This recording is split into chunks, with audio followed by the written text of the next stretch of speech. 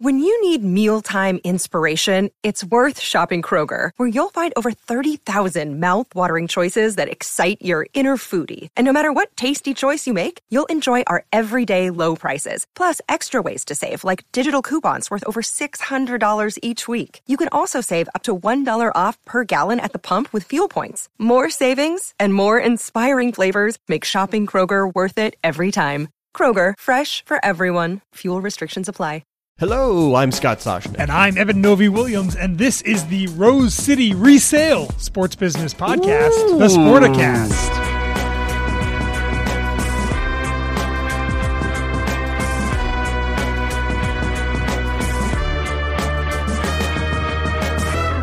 Ooh, good enthusiasm. Thank you. Creativity. You know I love a good alliteration. I do know I you think do. that's You and I me think both, that's my why you friend. did that. Very, very high marks today, Novi Williams. We'll take really. it. Yeah, no, that's really good. I mean, so much so that normally this is where I will delve into a topic. I'm going to even let you explain what a Rose City resale means, what we're talking about. By golly, that was good. Some breaking news from the Soshnick Novi-Williams crew here, right as we're recording this. Should I do a Kevin Weeks? Should I do a video Kevin Weeks where, just the forehead? Breaking news. People loved your last one. People loved the first People one. loved the last one. No, but there were two schools of people. Those who knew what I was doing, paying homage to Kevin and sort of playing, having fun with it. And then the people were like, "You need to learn how to hold a camera. What are you doing, you idiot?" Like plenty of, which is why I love Twitter. Sure. Probably more of the "you're an idiot" than "hey, I know what you're doing there," Kevin Weeks fan. But anyway, go ahead, get to your news. Yeah, let's get to the news. The Bethal family, Newport Beach, very wealthy family, obviously. Investors in the Sacramento Kings and the arena there are in exclusive talks to buy the Portland Thorns, the NWSL team, a team that has had a lot of commercial success in the past 15 years, a team that is being sold because of the fallout of the investigations into abuse around women's soccer, currently owned by Hank Paulson, Merritt Paulson, and Peregrine Sports.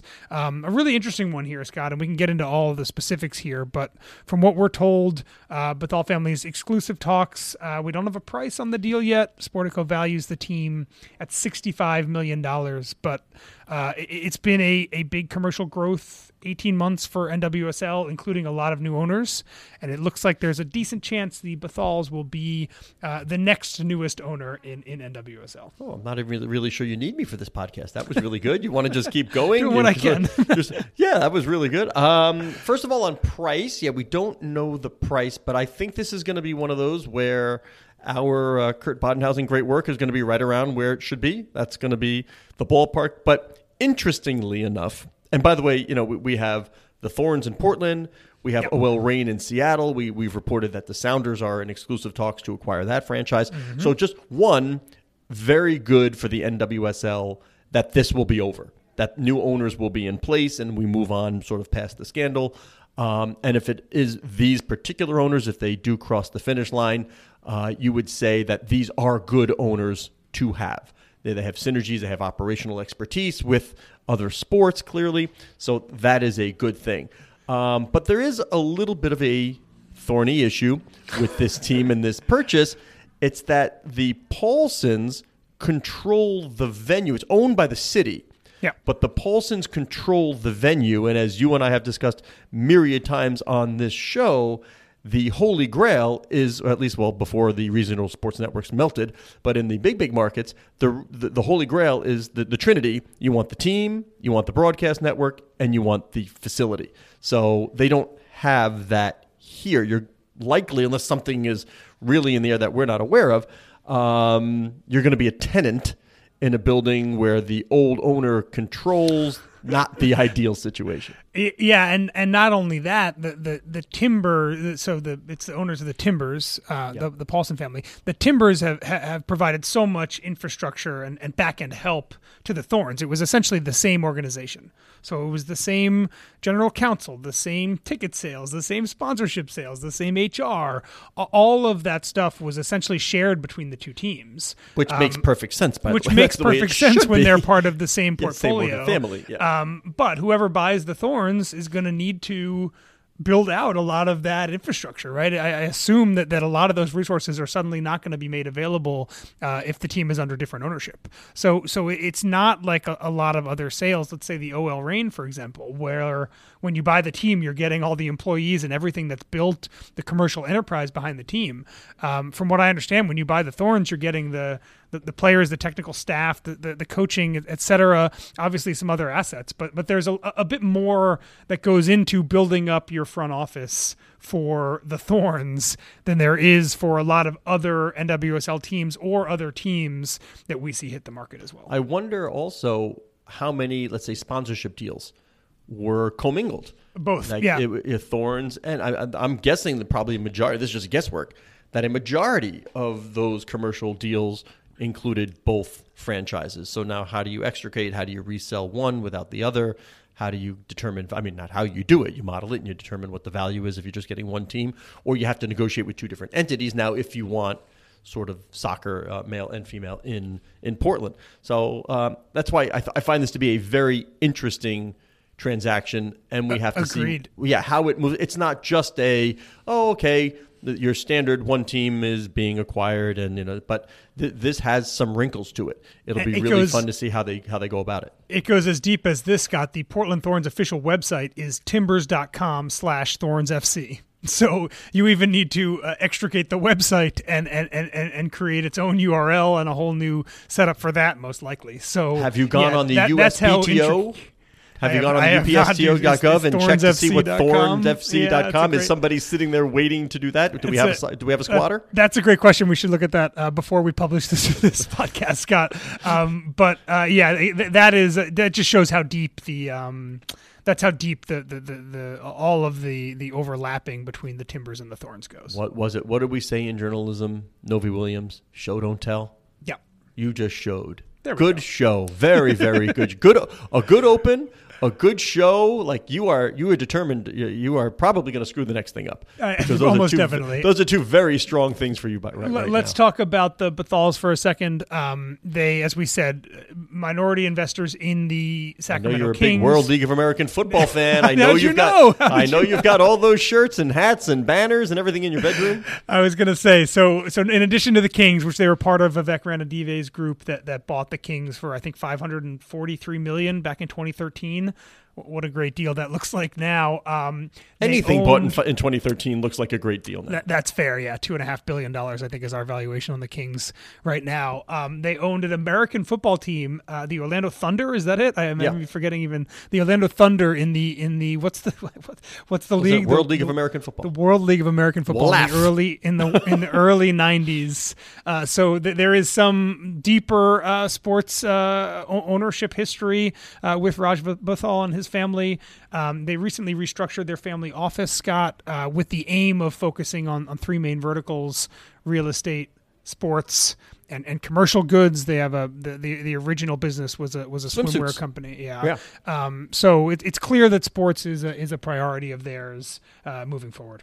Yeah, I would love to say. So, Raj, what did you learn from the World League of American Football? What lessons learned from the Orlando Thunder? That would be fascinating. Yeah. I would like to know, like, what did you learn? What are the takeaways that you've utilized with the Kings? I wonder what kind of overlap there is there. I think he'd say the Kings was a better investment. I should have a hunch. The NBA was better than the World League of American Football. Yeah, exactly. Yeah. Well, you know what else was a good investment, although pricey as well? What? I know you know. Man City? Man City. Hey, look at that. Manchester City. It's almost like we discussed this ahead of time. Just lay out topics. Let's be transparent. How much time did we spend preparing for this?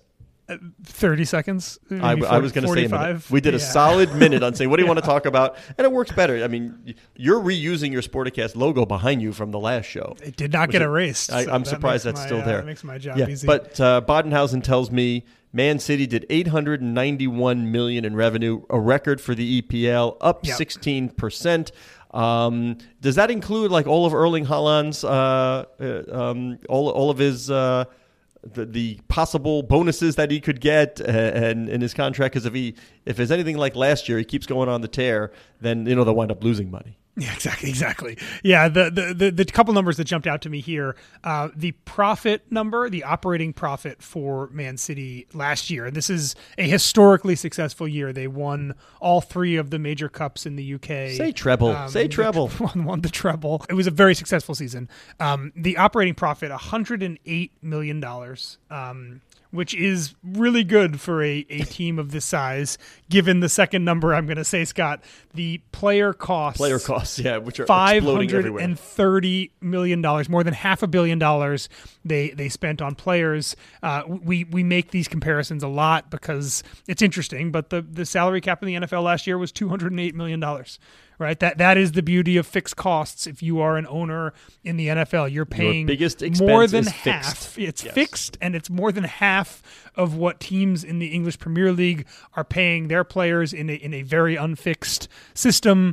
The biggest soccer teams in the world are valued kind of similarly to the biggest NFL teams. NFL teams are a little bit higher, but it does show kind of the very different economics here. Where Man what City's is your paying, risk tolerance? If you don't have a very high risk tolerance, do not buy an EPL team. Exactly. And that $530 million number is probably going to go up significantly in the next 5 years. And the NFL salary cap number is going to go up, but not significantly, right? In proportion to revenue. Probably a very clear and very proportional move there. So just giving a sense of the two economic differences there, because the Man City, according to Kurt, valued at $4.4 billion, which is about middle of the pack, right, for an NFL team or so. Yeah, I mean, Commander sold at 6. There we go. There's your comparison. So, so valuations may be kind of in the similar ballpark, but the economics of running these teams, again, very, very different. I will tell you what I've heard time and time again in labor negotiations from the player side, and I think I've said this before, that they will contend, the players will contend, that owners are seeking an idiot-proof system. Now, let me be clear as day. I am not calling anybody an idiot. What I am saying is the players often contend that owners, through the different vehicles that they want to put into their labor contracts, would love an idiot-proof system whereby any crazy could make money. You cannot screw it up. And I would contend, Mr. Novi Williams, that you, me, anybody, any of your crazy pals who would be in charge of an NFL team would find it really hard to lose money. Again, they are not idiots. I'm not saying that. I'm saying they have an idiot-proof system. Before a single ticket, sponsorship, hot dog, foam finger, beer, anything is sold, you are going to make money on your NFL team simply based on the shared national media revenue. Yeah, the shared check was with $370 million, I think, this year. And again, the salary cap was $208. So you can do the math. Do the math. $150 plus million of wiggle room there after your biggest expense. Before, as you said, before any of those local revenue numbers kick in. What's Jerry Jones charge for a tour of AT&T these days? You have any idea? That's a great question. I'm going to go ahead. You talk for a second. Okay. Tour. I'm going to do this. I'm going to guess that a tour of AT&T Stadium is a nice $50 is my price. guess. 50? You think 50? I think 50, you can probably get more than that. Let me see. How much? And I'm just going. People ask, how much does it cost a tour? So I'm just going to click on that. Hey, look at you. Adults, ages 5 plus. Gate price $48.33. It says your price $35. Let's go. So let's say $48. $1.50 off. Yeah. Yeah. How many? And they're like, this is like, the Sistine Chapel. This is like, the tours are crazy. This is like visiting a cathedral. Mm-hmm. Yeah. The economics. You go to Dallas. What do you want to do? I got to see the stadium. Exactly. Yeah. And there's the Meet Jerry Jones interactive experience. The hologram Jerry Jones. I love that. Yeah. You don't get the Michelangelo hologram in the Sistine Chapel. Maybe we should. You should get that. Maybe you pay a little bit more. I don't know how we got there, but anyway. On the podcast. Wait, educational. They have an educational tour right here. AT&T Stadium offers the world's largest lesson plan. Let AT&T Stadium do the teaching as students have an educational experience. Group ticket info. I'm doing this. Is fun. I'm doing this. Hold on. Reject cookies. Okay. Oh, I have to put my name in, and then they send me the stuff, so I can't do that. But I didn't know they had that too. Yes. Let the Cowboys be the educator. There's an art tour, by the way. Okay. Educational tour. Self-guided tour. Owner's experience, So you can go to the Owners Club and all that stuff. VIP guided. Doesn't say who's guiding. It's like Emmett Smith walking me through. There's rally days. I don't know what that is. On game day. You can do game day. This is awesome. I love this. Listen to Scott surf the internet at the... yeah. But keep in mind, all this goes right to the bottom line. This is all bottom line profit. 100% margin, boom, right to the bottom line because you already paid your players and that's all you got. And Manchester City can do some of those things as well. Obviously, we're not implying that, but again, the economics are quite different. Scott, let's change pace here. Unless there's anything else you want to say on Man City, a much smaller investment made in American sports this week. Definitely caught my eye. But somebody with a good net worth, though. Someone with a very good net worth. Warren Buffett, if you've heard of him, just bought up a bunch of shares of the Atlanta Braves. I'll let you fill in the numbers here. But I chuckled at the size of the stake here for sure. All right, so Buffett bought, what did I write down? I can't tell. I have an extra, I think that's the dollar sign. So it's $8 million, right, in Brave shares? $8 million. $8 million in Brave. This is what Warren Buffett has held F1 for a while. Berkshire has had F1 for a while, but with this he gets Live Nation also, all Liberty Media holdings. So clearly Warren Buffett is liking Greg Maffei, and they're doing something right. He likes what they see. You know, what does Buffett do? He buys in. He lets the management stay in place because he was attracted to it for a reason, and he stays out of it, right? I don't know. No word on what Charlie Munger thinks, by the way. But notoriously, Warren Buffett just wasn't a big sports guy. From what I remember in my talks about Warren and sports, there was only one thing he liked and he owned, and it was minor league baseball.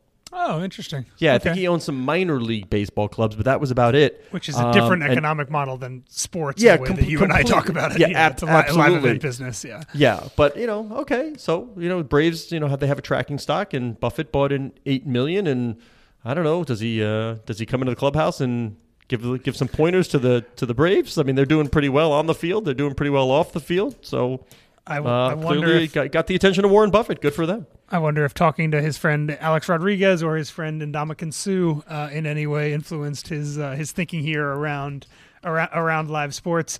Scott, I'll give you a quick tangent that you'll laugh at. When I joined Bloomberg as an intern, there's an intern test that everybody takes.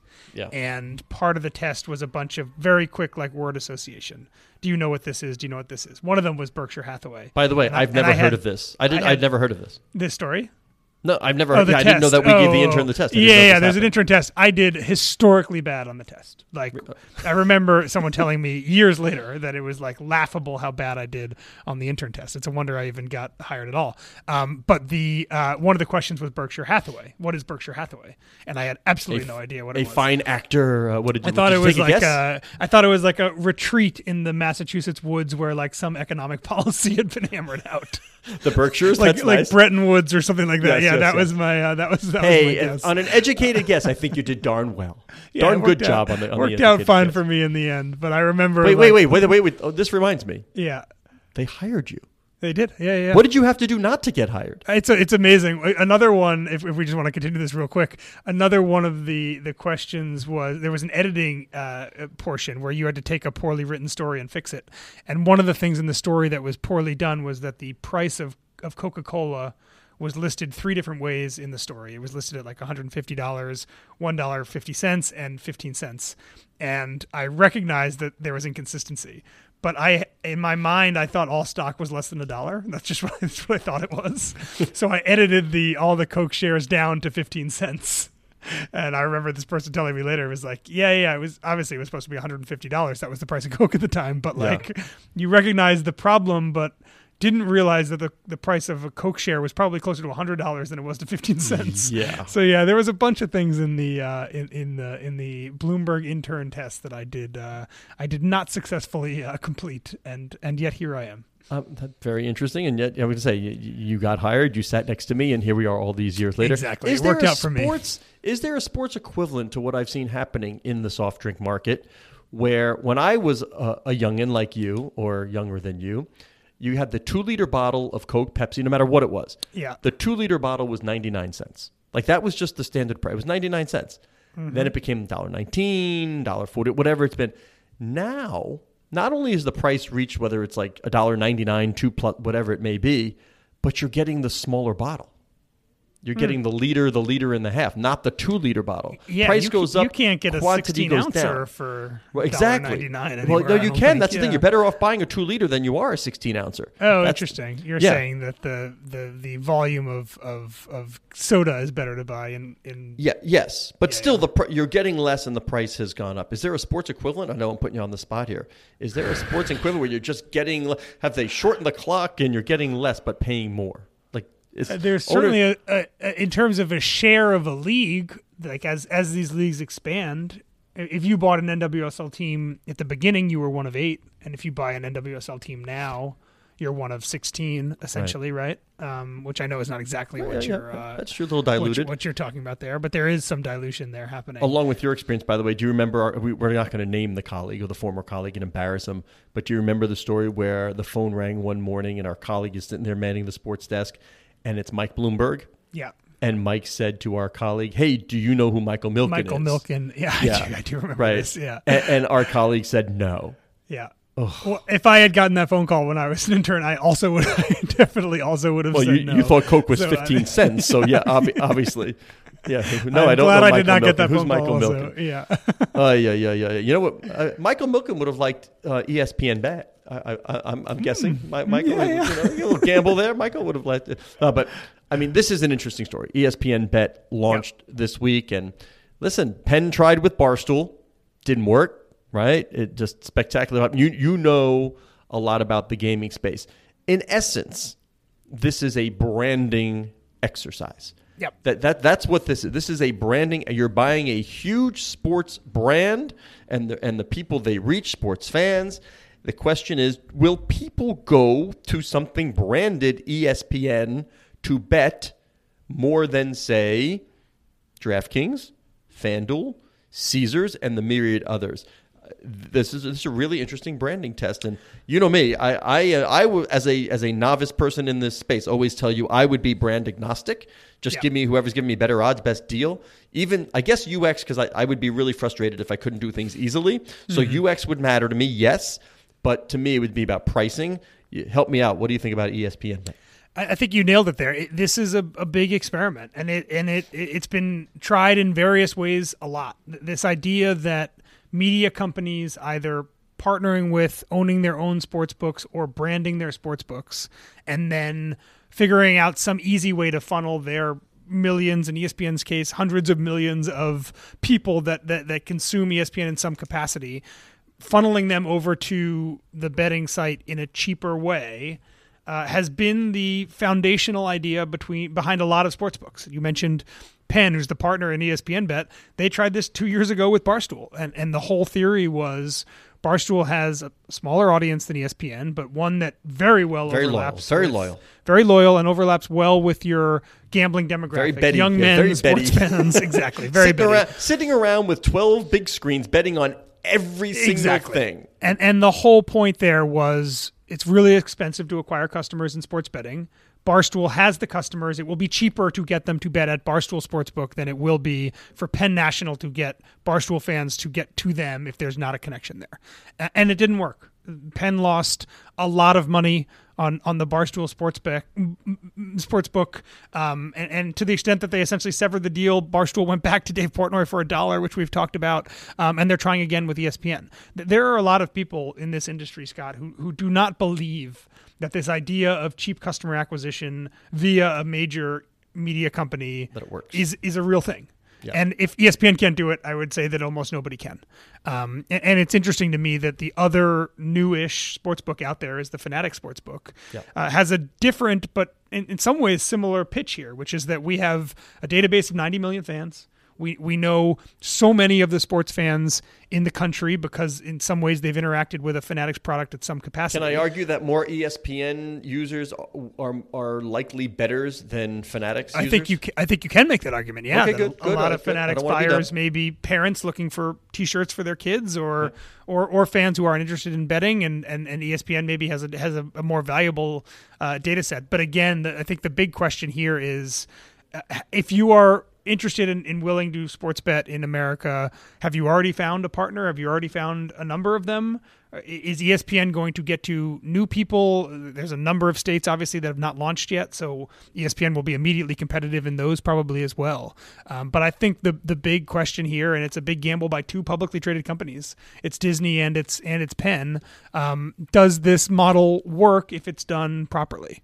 And one of the questions I have for you, ESPN has been gradually dipping its toe in the waters. It's part of Disney, obviously. It's a family-oriented business.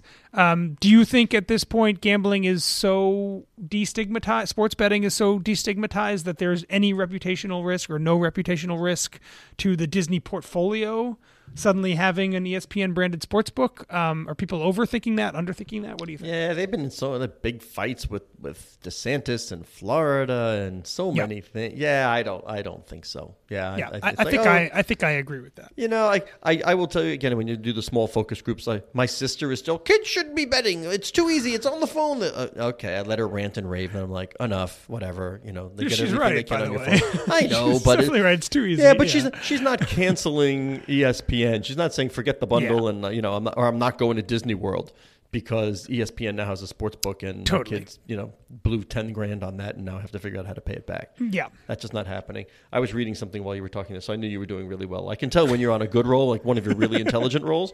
So right. I just let you go. But I also had an idea. I was like, I don't know why, but I was like, maybe at the end, let's recap the names we say in each podcast. Like, and then we can tweet it out also. Like, it's funny how we get from one place to another as we're doing the podcast. Yeah. We had the Bethal family, obviously. Yeah.